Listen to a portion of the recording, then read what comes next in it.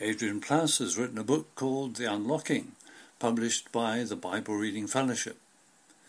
They have given us permission to broadcast his recordings, and we hear one of them now.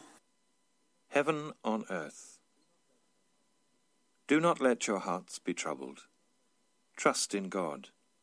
Trust also in me. In my Father's house are many rooms. If it were not so, I would have told you. I am going there to prepare a place for you. And if I go and prepare a place for you, I will come back and take you to be with me, so that you also may be where I am. You know the way to the place where I'm going. Thomas said to him, Lord, we don't know where you're going, so how can we know the way? Jesus answered, I am the way, and the truth, and the life. No one comes to the Father except through me. When I'm in heaven, tell me there'll be kites to fly. The kind they say you can control, although I never did for long. The kind that spin and spin and spin and spin, then sulk and dive and die and rise again and spin again and dive and die and rise up yet again. I love those kites. When I'm in heaven, tell me there'll be friends to meet in ancient oak-beamed Sussex pubs, enfolded by the wanton downs, and summer evenings lapping lazily against the shore of sweet, familiar little lands, inhabited by silence or by nonsenses, the things you cannot safely say in any other place. I love those times. When I'm in heaven, tell me there'll be seasons when the colours fly, poppies splashing flame through dying yellow, living green, and autumn's burning sadness that has always made me cry for things that have to end, for winter fires that blaze like captive suns and look so cold when morning comes. I love the way the seasons change. When I'm in heaven, tell me there will be peace at last, that in some meadow filled with sunshine, filled with buttercups and filled with friends, you will chew a straw and fill us in on how things really are. And if there is some harm in laying earthly hope at heaven's door, or in this saying so, have mercy on my foolishness, dear Lord. I love this world you made. It's all I know.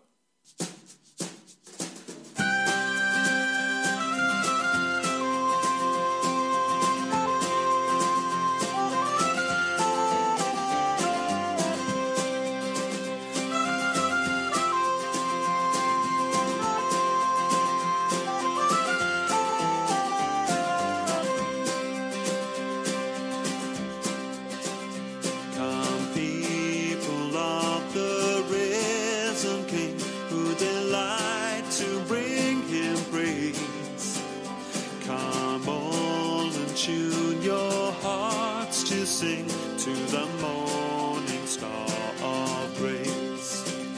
From the shifting shadows of the earth, we will lift our eyes to Him, where steady arms of mercy reach to gather children in. Rejoice, rejoice, let every tongue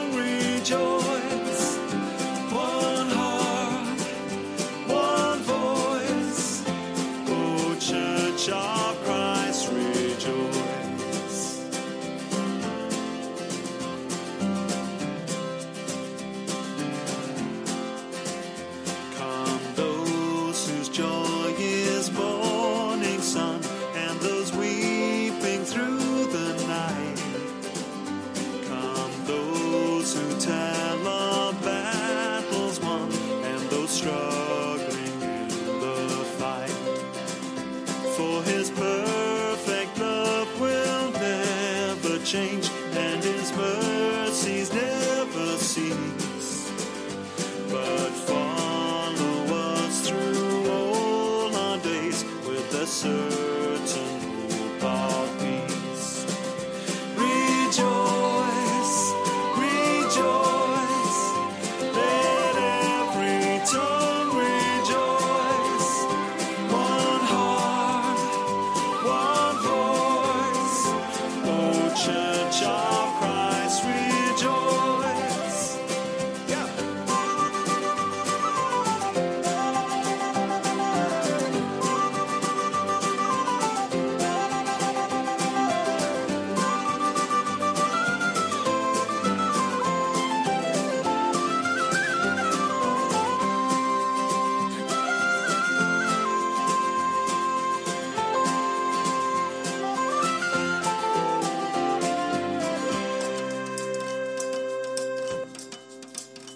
Come young and old from every land, men and women of the faith.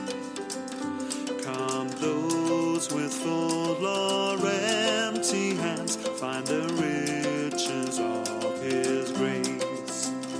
Over all the world his people sing, shore to shore we hear them call. The truth that cries through every age, our God is all in all. Rejoice, rejoice, let every tongue rejoice. One heart, one voice, O Church of Christ, rejoice.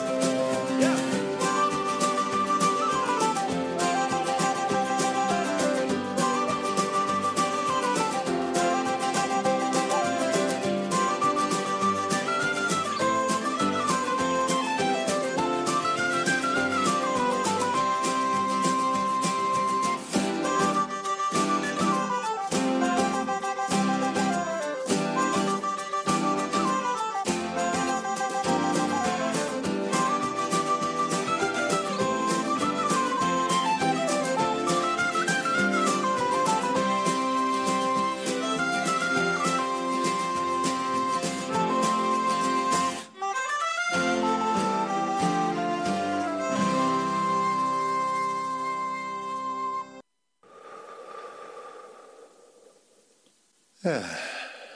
That was good.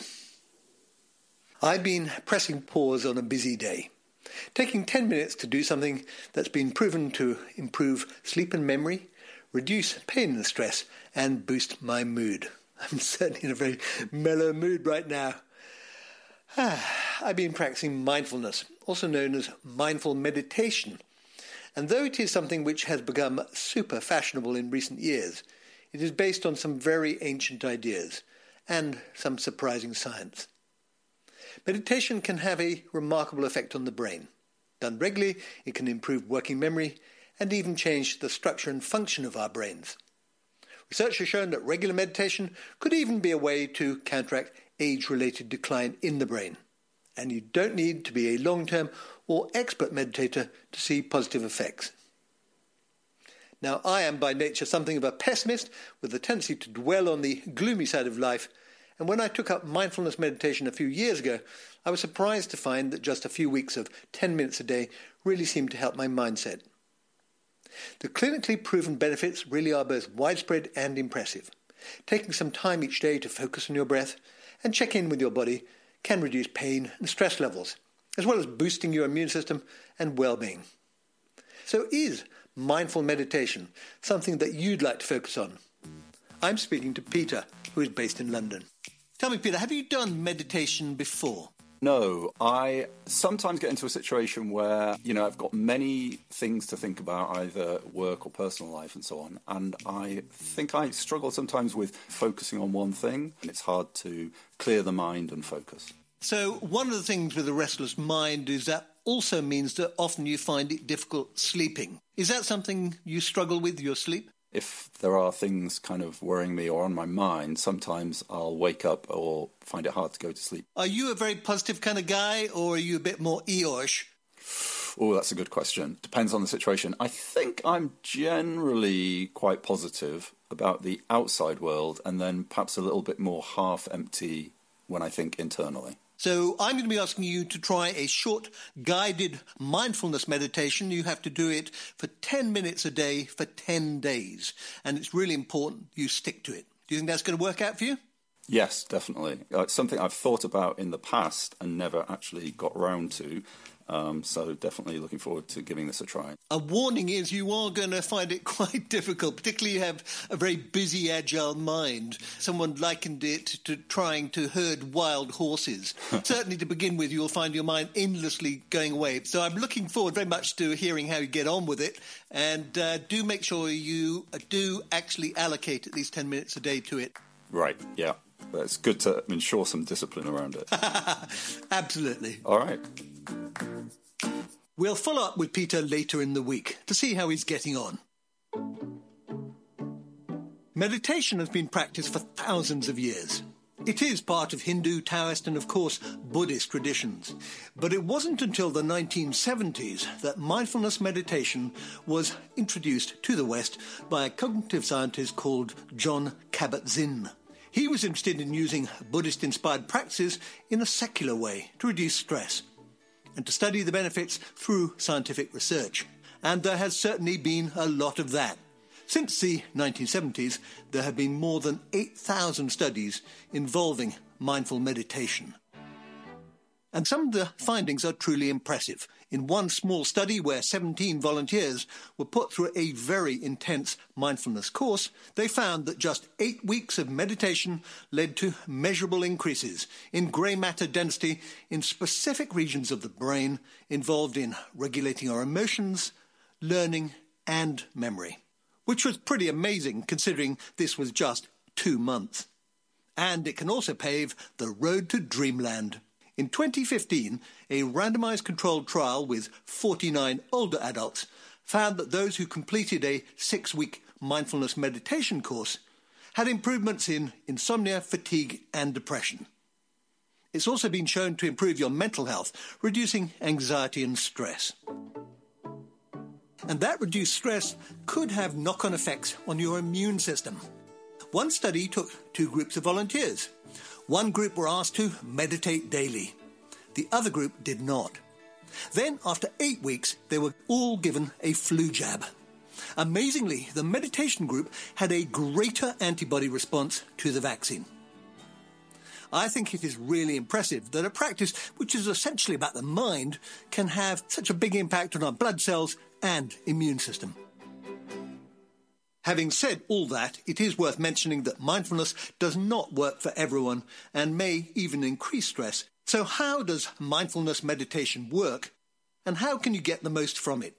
I'll explore the science with a mastermind of mindfulness in a moment. First, let's check in with Peter to see how he's getting on with the challenge.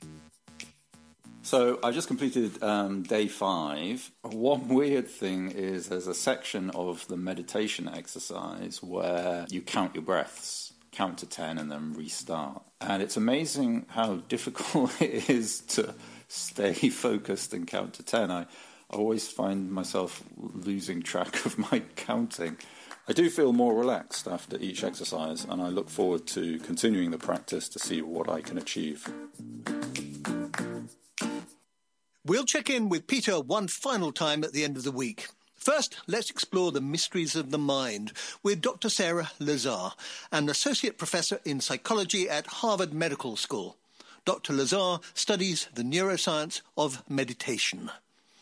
Dr. Lazar, what is the difference between mindfulness and meditation? So, mindfulness is often defined as present moment awareness of experience in this open, curious, non-judgmental way.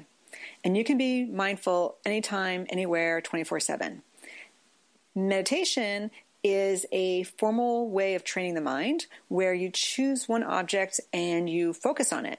And so typically with mindfulness meditation, you pick something like, say, the breath, and you just pay attention to it in this open, curious, non-judgmental way. What are the main benefits of mindfulness meditation from your research? Well, it's really clear that it reduces stress, both self-reported stress and also biological markers of stress like cortisol and inflammation and whatnot.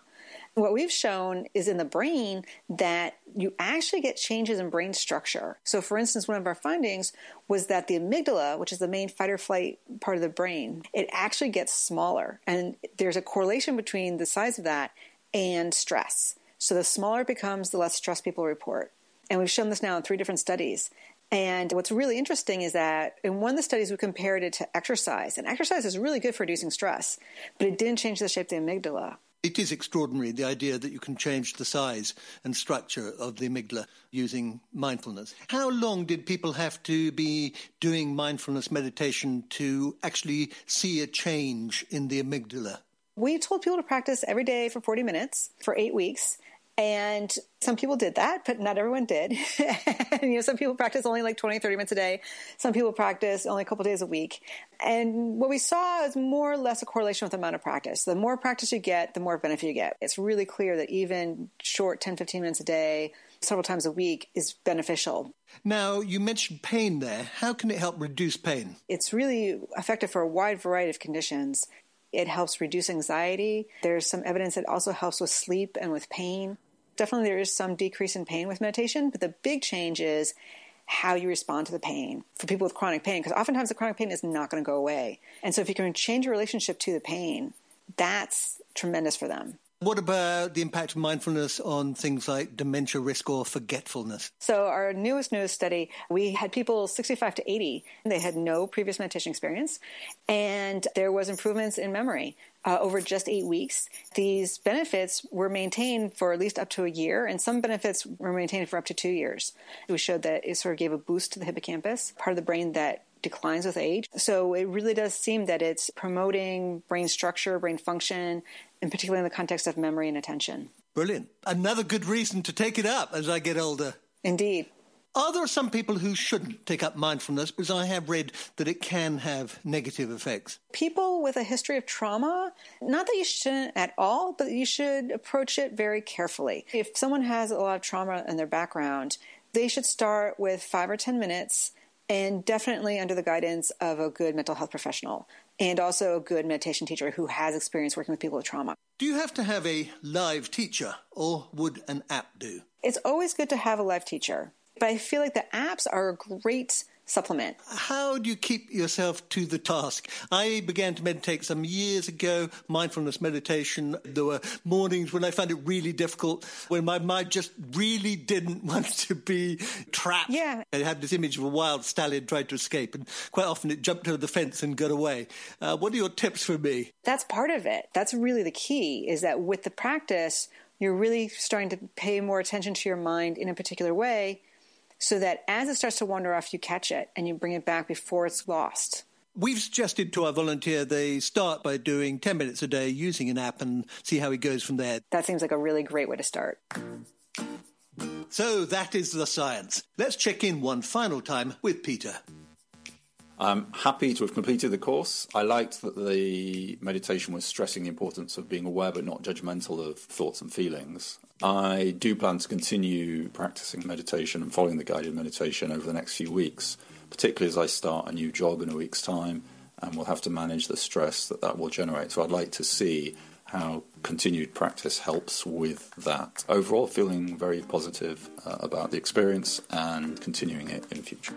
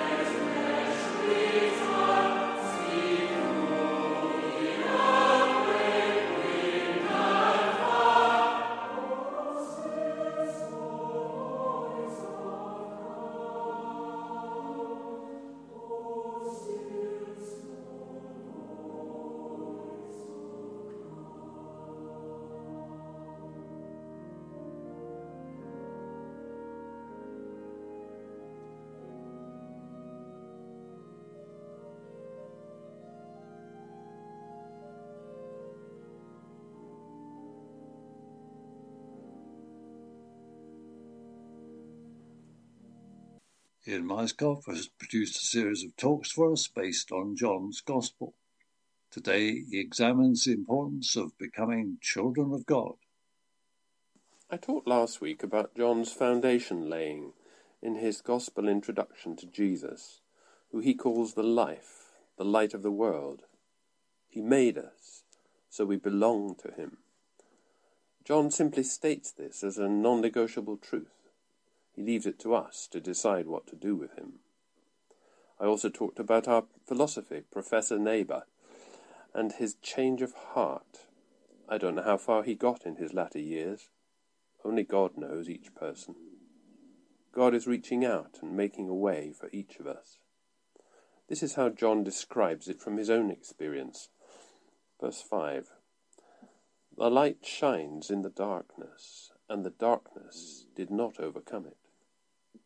A man was sent from God whose name was John the Baptist. He came as a witness to testify concerning that light, so that through his witness all might believe. The true light that gives light to everyone was coming into the world. He was in the world, and though the world was made through him, the world did not recognize him. He came to that which was his own, but his own did not receive him. Yet to all who did receive him, to those who believed in his name, he gave the right to become children of God. Children born not of natural descent, not of human decision or will, but born of God. I used to wonder how John the Baptist got into this introduction. He called himself just a voice in the desert. I came to realize that God talks with that same voice in all of our deserts. John the Baptist is quoting from the 600-year-old prophecy of Isaiah 40. It reads like this: Comfort, comfort my people, says your God. Speak tenderly to Jerusalem, and say to her that her hard service has been completed. Her sin has been paid for, that she has received from the Lord's hand double for all her sins. A voice of one crying, In the wilderness prepare the way for the Lord. Make straight in the desert a highway for our God. Every valley shall be raised up, every mountain and hill made low. Rough ground shall become level, rugged places a plain, and then the glory of the Lord will be revealed. Tender words, but in them God is also leveling us up to make a way for each of us.